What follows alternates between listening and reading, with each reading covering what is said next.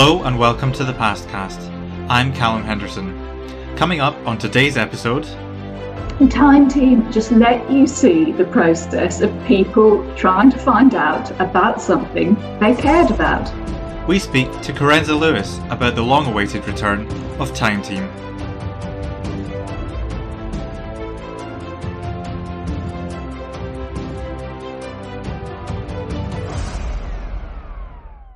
Thanks for tuning in. This podcast is brought to you by The Past, a brand new website that brings together the most exciting stories and the very best writing from the realms of archaeology, history, heritage, and the ancient world. You can subscribe to The Past today for just $7.99 a month by visiting our website at the-past.com/subscribe. But until the end of April, listeners to this podcast can subscribe for a whole year for half price. That's just $39.99 a year. Just subscribe for the year and enter the voucher code PODAPRIL. That's PODAPRIL, one word, all in capital letters. Now, ever since it first aired in 1994, Time Team has been credited for bringing the field of archaeology to a mass audience.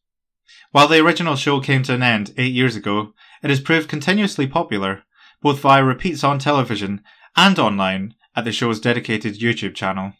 Later this summer, the show is set to make a long-awaited comeback. 2 major digs have been confirmed in the south of England, the exploration of which will be shown on YouTube before the end of the year. The return has been made possible by the determination of the show's creator and producer, Tim Taylor, and by thousands of fans who've supported its comeback on the crowdfunding platform Patreon. Carenza Lewis was one of the show's most recognisable faces. As a professional archaeologist, she appeared in every season of Time Team, from the 1st through to the 12th. Ahead of the show's return later this year, we got a chance to ask Carenza about her memories of the original show and what we can look forward to in the upcoming episodes.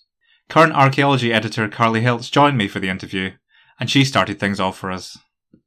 Hi Carenza, how are you today? I'm not too bad at all. How are you? I'm very well, thank you. So we're having a chat today because in the latest issue of Current Archaeology, we've got a piece about Time Team. And obviously Time Team is coming back this year, which is great news. So obviously Time Team, the original Time Team, ran for nearly 20 years and it's still incredibly popular. Repeats are shown all the time. It's available online. And as we say in our article, it really changed what people thought about archaeology. So I was hoping to ask you today why you thought it was such a successful programme. Yeah, it's a really interesting question because to think about the answer in a way, you have to go back a really long way because it started a quarter of a century ago, which is terrifying really when you think about it. And, you know, television was very different then. You know, archaeological programs tended to be very much experts talking from amazing sites about amazing stuff that had been found and discovered and understood and so on. And Time Team just completely broke the mold on that. So it is difficult to remember that it was the first program ever where you had that sort of thing of seeing the archaeological process in action, sort of, you know, minute by minute, as it were. And, you know, okay, the Silbury Hill excavations in the 1960s had done a bit of that, but not on that same sort of this is how it's unfolding hour after hour sort of way. And that had been, again, quarter of a century before that. Time Team just let you see the process of people trying to find out about something they cared about. And so I think partly it was that different view it gave people.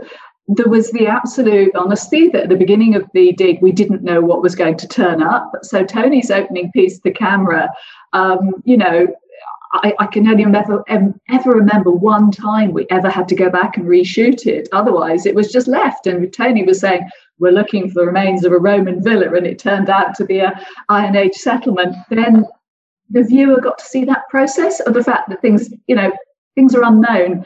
So I think it was a privileged access. It gave people a privileged view. I think it also gave people a sense of being part of it, of belonging to it in a way.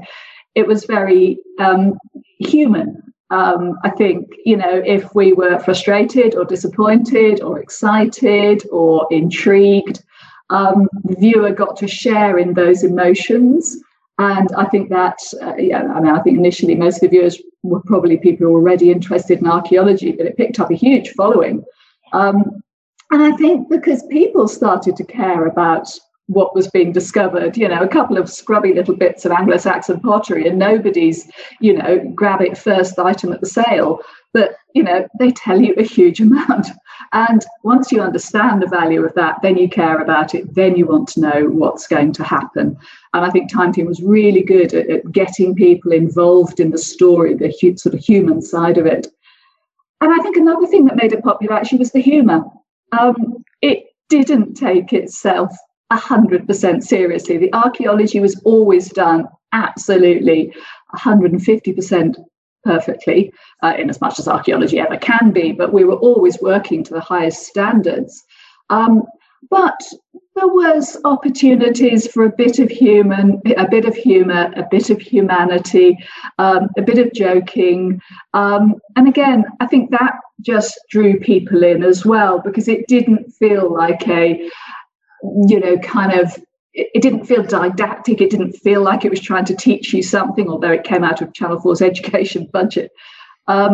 It felt like it was allowing you to explore something, I think, and learn something. And the viewer came out of it feeling they'd been on a journey, feeling they'd been there at the point when something was discovered, and feeling that they knew something. We introduced the term geophys to the language, really. It used to be the case you turned up at a site to do some field work or do some surveying or something, and people would ask you what on earth you were doing there. And now they sort of say, oh, well, you'll be wanting to do a dig then. Are you going to bring geophys in? And that's just ordinary people in the street, not archaeologists replying like that. So, I think it's view of the past, it's that privilege access, that fly on the wall view, the humanity and the humour, I think, that it brought to it. And you could never have predicted that, I don't think. Do you have any favourite memories yourself of being involved in the show? Goodness, there are so many, not all of them broadcastable, but I think, oh gosh, there are so many. I think one of the sites I really, really enjoyed was Borsey in Norfolk, which we did, I can't remember, series 5 or 6, I think. And it was a live broadcast. And by that time in the series, we'd all got quite used to the standard format. But Borsey was only the second live one we did, and it was quite an unpredictable site again, because it was a site that had been found through metal detecting, and the metal detecting itself had not initially been reported properly, so it was a bit of a contentious site. We were wanting to try and identify what the context for all these metal detected finds, which had come from near a sort of ruined church in Norfolk. And it was just one of those sites that kind of built up and built up and built up. And we looked at the aerial photographs, and there seemed to be an enclosure ditch, and we did some trenches across that. And the first few didn't produce very much. And then we found some Middle Anglo-Saxon artifacts with kind of loom weight, which told us actually this was an early Christian enclosed settlement, like an early monastery. And that explained why some of those finds were there. We were able to reconstruct the landscape and see that it would have been an island in the past, and that's why people have been attracted to it. And then, right at the very end, we discovered some human remains from the cemetery near the church, but outside the most recent cemetery boundary, so not really where we'd expect them to be. And then, almost as the end of play bell went, we discovered below the level where most of the skeletons had been, another skeleton with a massive head wound. And it was just such a dramatic discovery, because this was a plate of the skull the size of the palm of your hand, effectively had kind of been detached through a blow to the sort of top of the head. And we thought initially a very, really heavily built skeleton, heavily built skull, really heavy brow ridges, sort of thing that every Time Team viewer by then knew was a good sign of a male skeleton, and that's what our osteologists said. And it looked like a battle wound. So we're thinking, is this an Anglo-Saxon settlement that's been raided by Vikings or something? But then it was a live program. We had to stop because we'd run out of time. And then, and I think this is why it has such a strong memory, because it was a site that kept on giving. Because when we got the remains back to the laboratory and did the analysis, the DNA turned out to be female. which was a really bizarre discovery because it looked such a male thing. Not only was it heavy, but it looked like a battle injury. And then we did more analysis and worked out that the injury hadn't actually caused the death, or not immediately, that the reason the plate of bone was separate was because it had been surgically removed. So the person must have survived that injury. Someone had carried out an operation to try and save their life, probably why they'd ended up in this monastic cemetery, because those were the people with the skills. We didn't know if she was a nun or someone local who'd been brought there for that help. And then we saw there was a puncture wounds on the pelvis from what looked like a dog bite initially, but then we matched it and it turned out to match with a badger vest. So that suggested that she'd actually been sort of scavenged, as it were, by a badger while she was unconscious, presumably because a badger wouldn't have done that. She'd been conscious, suggesting she'd been in woodland, perhaps therefore probably attacked outside the monastery, left for dead, and then recovered while she was still alive, and someone attempted to save her life, which was ultimately unsuccessful. So it was just an amazing example of, in any archaeological discovery, there can be so much more than what you initially find. And it was both the, that would never have been discovered if it hadn't been for the Time Team excavation. But of course, because of the Time Team format, that didn't all get in the first programme at all. And there was this awful, how do we squeeze this into the edit, the voiceover when we're editing the final programme? How much of all this new stuff can we possibly put in? And we actually went back and did another follow-up programme. So I think that's one standout memory for me, but there are so many. I mean, the very first one was hilarious because none of us knew what we were doing, and it took us about 3 hours to do the opening piece to camera, mainly because Mick had bought 2 or 3 bottles of wine for lunch, where we used to start after lunch on Fridays on the first series, and Mick had bought some wine to sort of relax us all, which it certainly did, but it didn't do for, none of us had really got, were familiar with the idea that, you need to say something and then stick to it rather than constantly adapting what you're going to say based on the first take. No one can keep a straight face, and there are a lot of good memories. I'm sure it sounds like a lot of fun. So it's been 8 years since Time Team went off air, but now it's coming back. So why now? Why is the show coming back? Well, with the benefit of the fact that it is now coming back, there's almost the feeling that a lot of people never really were prepared to believe it had actually gone, I think. I left the series, much longer ago. And, even so, and it's been 15 years since I was on the series, and yet I still get recognised all the time. Just in the street. And I still get emails or messages on social media these days. And so often people are saying, Time Team was fantastic. It completely changed my life. It helped me through a really difficult time. I get messages like that a lot, particularly over the last year or so during lockdown. People have said they've been kind of binge watching. Somebody said, I've watched all of the Time Teams 3 times over. Should I start them a 4th time? This was a message on social media, just that on Twitter just a few days ago. So I think people have always loved it. They've kept watching it. It has been available to sort of catch up on, and not always, you could usually find a copy of the programme, though some of them did look pretty much like somebody had recorded them, on their camera from their TV. But nonetheless, you could watch them. You could get the sense of it. Now, many more of them are available to watch in good quality. People loved it. People have always wanted to come back. The constant question has been, could it come back? When's it coming back? Will it ever come back? Can't you make it come back?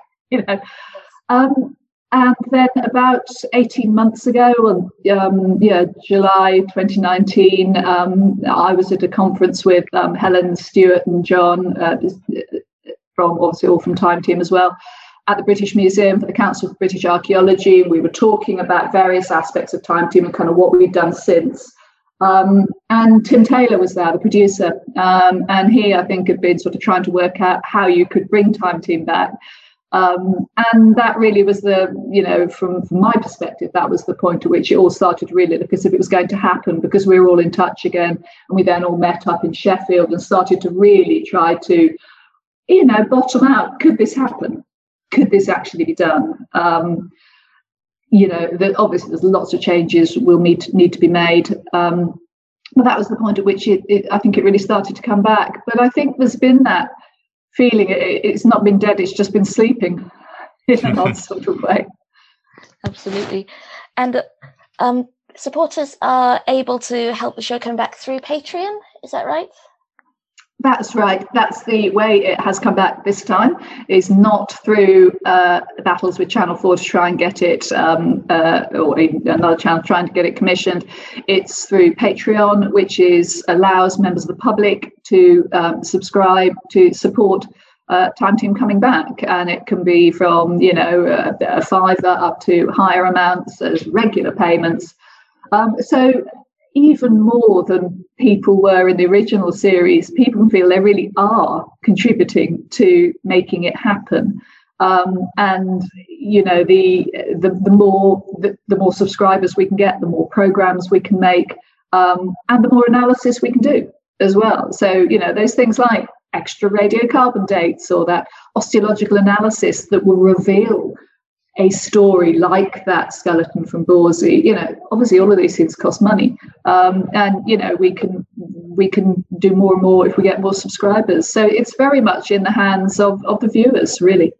Yeah, thank you, Carly. I was just wondering, Carenza, if you can tell us a bit more about the actual digs that you'll be doing this time, and if so, how the pandemic has affected things, if at all it will affect the digs once you're up and running. Well, yeah, two big questions. The first one, the sites we'll be doing, we've identified the first two sites. We've got enough Patreon subscribers to fund 2 digs this year at the moment. One's on the Broughton Estate in Oxfordshire, and that's going to be a Roman villa. Always a big favourite of Time Team producers, and I think viewers as well. Their sites can have lots of finds. There's lots of stories one can tell about them. You get a good view into people's lives and the sort of stuff they had, because you get a lot of finds.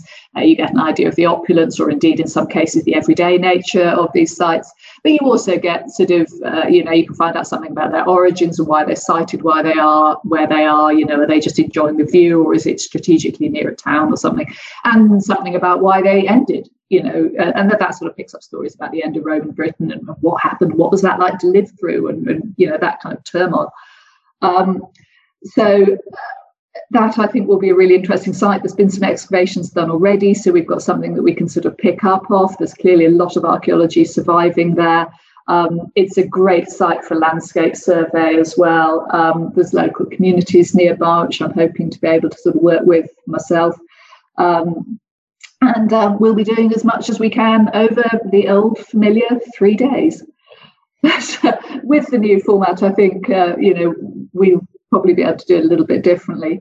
The other site is a Fogu in Cornwall. We had a sort of dozen or so sites that were on a shortlist, and I think the reason we all quite fancied the Fogu was we all kind of fancied a trip to Cornwall, to be honest.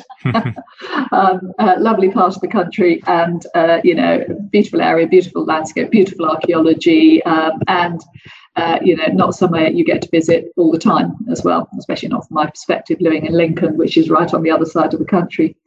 And the Fogu site, again, they're a bit mysterious. They're these underground sort of, some people say they're just cellars, which doesn't sound very romantic or very appealing, but, other people suggested there's some sort of ritual structure. They come out of the tradition in some respects of sort of stone structures in the prehistoric, some of which are ritual, some of which are functional. And again, there's that sort of thing. What can we find out about it? What's going to be that? It's probably a little bit riskier because we know there'll be lots of remains on the Roman villa at Broughton, but we don't really know as much about the Fogu site. And you asked about the impact of the pandemic. I think normally we'd have gone down and visited these sites. At this point, we're only 3 months or so from the planned time when we're going to be starting the first one. We'd probably have gone down and had a look. In fact, I think if it hadn't been the pandemic, I suspect we'd all have, gone down, had a night there and had a bit of time catching up and a bit of time sort of just, gossiping and sharing stories and so on, and reminiscing, and had a good recce. We haven't been able to do anything like that. That said, I think the pandemic has, a lot more people, especially with the last lockdowns between Christmas and Easter, people have been at home more. So it's, people have had more of an opportunity to catch up on what's going on through social media. And these days, of course, you've got Google Earth and so on. People can go and have a look at the aerial photography of the site for themselves from their own, living room. Anyhow, that's the first two. We've got lots of others planned. And of course, I'm getting deluged with, Twitter messages now saying, oh, I've got a site at such and such. Can't you come and do that? Wonderful. And ironically, when we first started Time Team, we used to have this sort of person reading out the Time Team letter, dear Time Team. Of course, in the first series, these were all, they were retrofitted, I think is the polite way of putting that, because in the new series, no one would have been writing into it. So we had to get the owners to sort of write these letters. And then as the series went on, we used to get letters coming in all the time saying, dear Time Team, please come and dig my such and such. Now, of course, with social media, it's so much easier to send a message like that. I think we've touched a little bit on this already about the sort of technological changes that have occurred since Time Team last aired, both in terms of the archaeology and media as well. Do you think you could tell us a bit more about this and what you think will be different this time?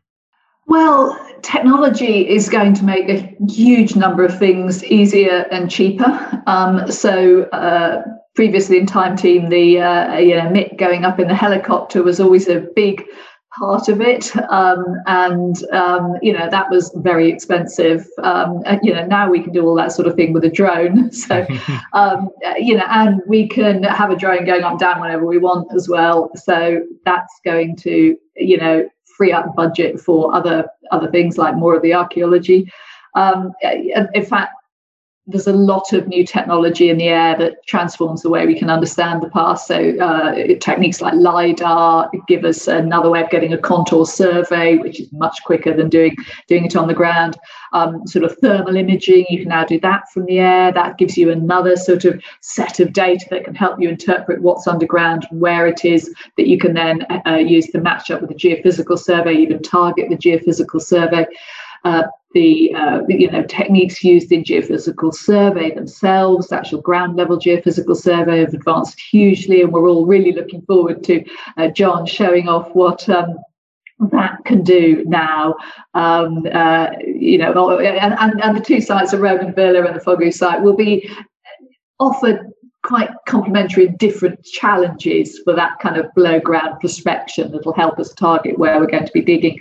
And then we've got techniques for dating and that sort of thing. There's optically stimulated luminescence, which can date soils. The data feature was last exposed to the air.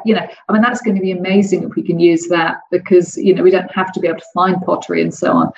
And then because we'll have a format this time round that will be kind of on YouTube, it can be released bit by bit. We can go on doing the analysis after the 3 days, and we can bring people up to date with that analysis. And we may even be able to enable Patreon subscribers to get sort of a special extra information through that.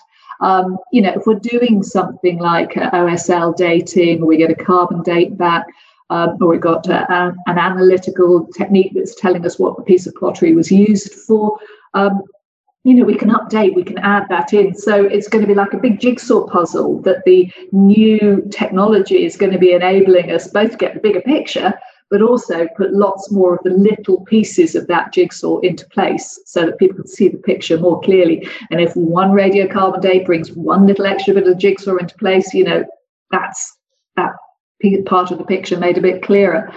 And then, of course, there's things like social media. Last time I was involved with Time Team, social media was in its utter infancy. It really, and it just wasn't really a thing at all. I got my first mobile phone on Time Team, and that was only because I'd driven all the way to Bristol to do a shoot that was delayed because the cave was flooded, and I hadn't been able to get hold of it because I didn't have a mobile phone. How prehistoric does that sound?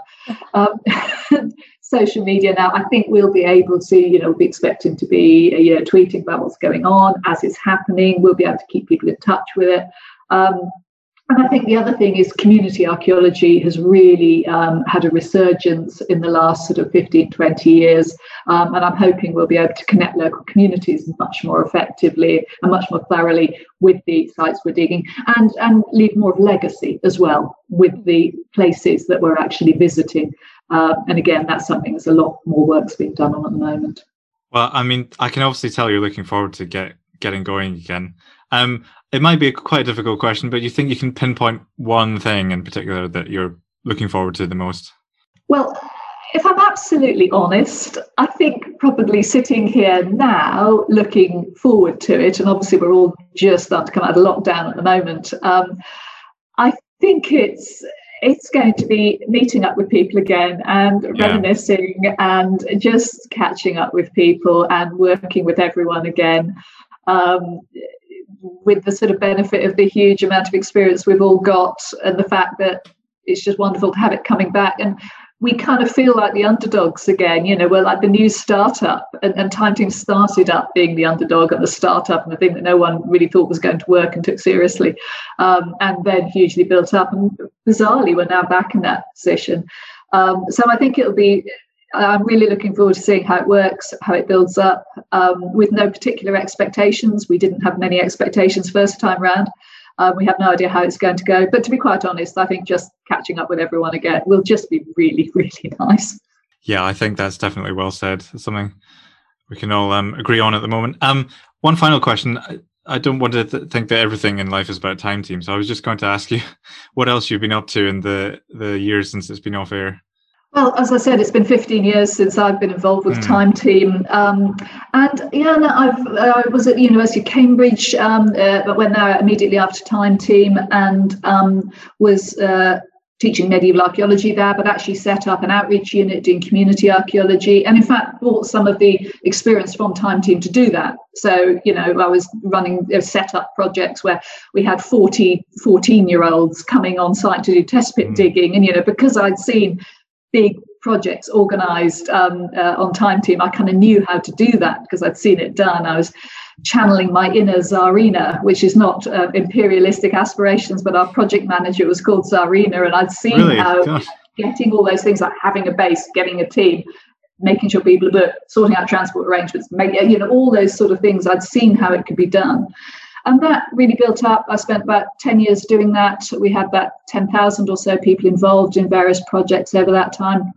Then moved to the University of Lincoln about 5 years ago, and have been doing sort of research into the kind of impact that sort of participation has, both on school kids, but also on members of the public. I'm really interested in the impact on well-being of people who take part in archaeology. That's what I'm working on at the moment. And I've got a project also in Europe, introducing community archaeology into Europe, looking at the well-being aspect of that. And what that's also doing is helping me do research into medieval settlements, which has always been my main area of research, has been historic settlement. The Cambridge projects were nearly all about rural settlements. We've done 2,500 test pits in 75 different villages, reconstructing the development of the places we all live in today, from the Roman period right through the Anglo-Saxon into the medieval and more recently. Now I need a bit of time to write all that up properly. So yeah, I've been busy. Been busy. Thank you, Carenza. Thanks very much for joining us today. Really good to talk to you. Thank you very much. It's been great. Carly, you used to work on Time Team yourself as well. Can you tell us a little bit about how you were involved and any fond memories that you have? Sure. So I was a researcher on Series 18, and that kind of had two main elements to the role.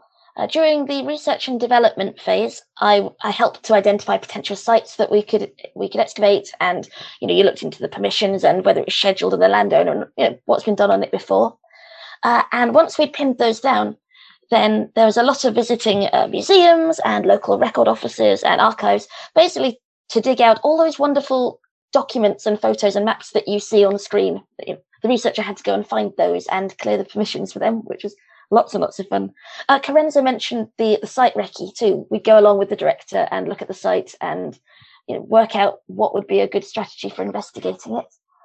And then at the end of that phase, I had to put together my research folder, which basically every 2 weeks. It was quite a challenge. Every 2 weeks, you basically had to try and become as much of an expert in whatever relevant period you're investigating, as much as you could as possible, because every 2 weeks it was a different site we were filming. And so you put together this really detailed folder with all the historical information, because during filming, I had to be on location too.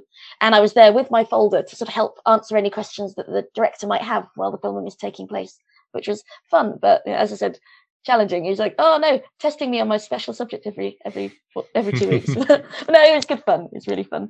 And during filming, as I said, main role was to be there with my folder, helping out with the historical background. But I also did something called Trench Watch, which was that as often as I could, whenever I had a spare moment, I would get my little notebook and I went round all the trenches, that didn't have a camera on them at that point.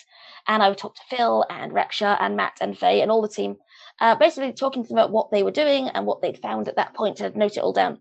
And the main reason for that was for continuity during the edit, so that people knew what order things had happened in. But it was so much fun because it meant I got to see the dig happening in real time. I wasn't just sat there waiting to be summoned with my folder. I got to go and see it happening and talk to everyone, which was really, really lovely. Yeah, that does sound fun. You were sort of like a viewer, but up close watching it. Yeah.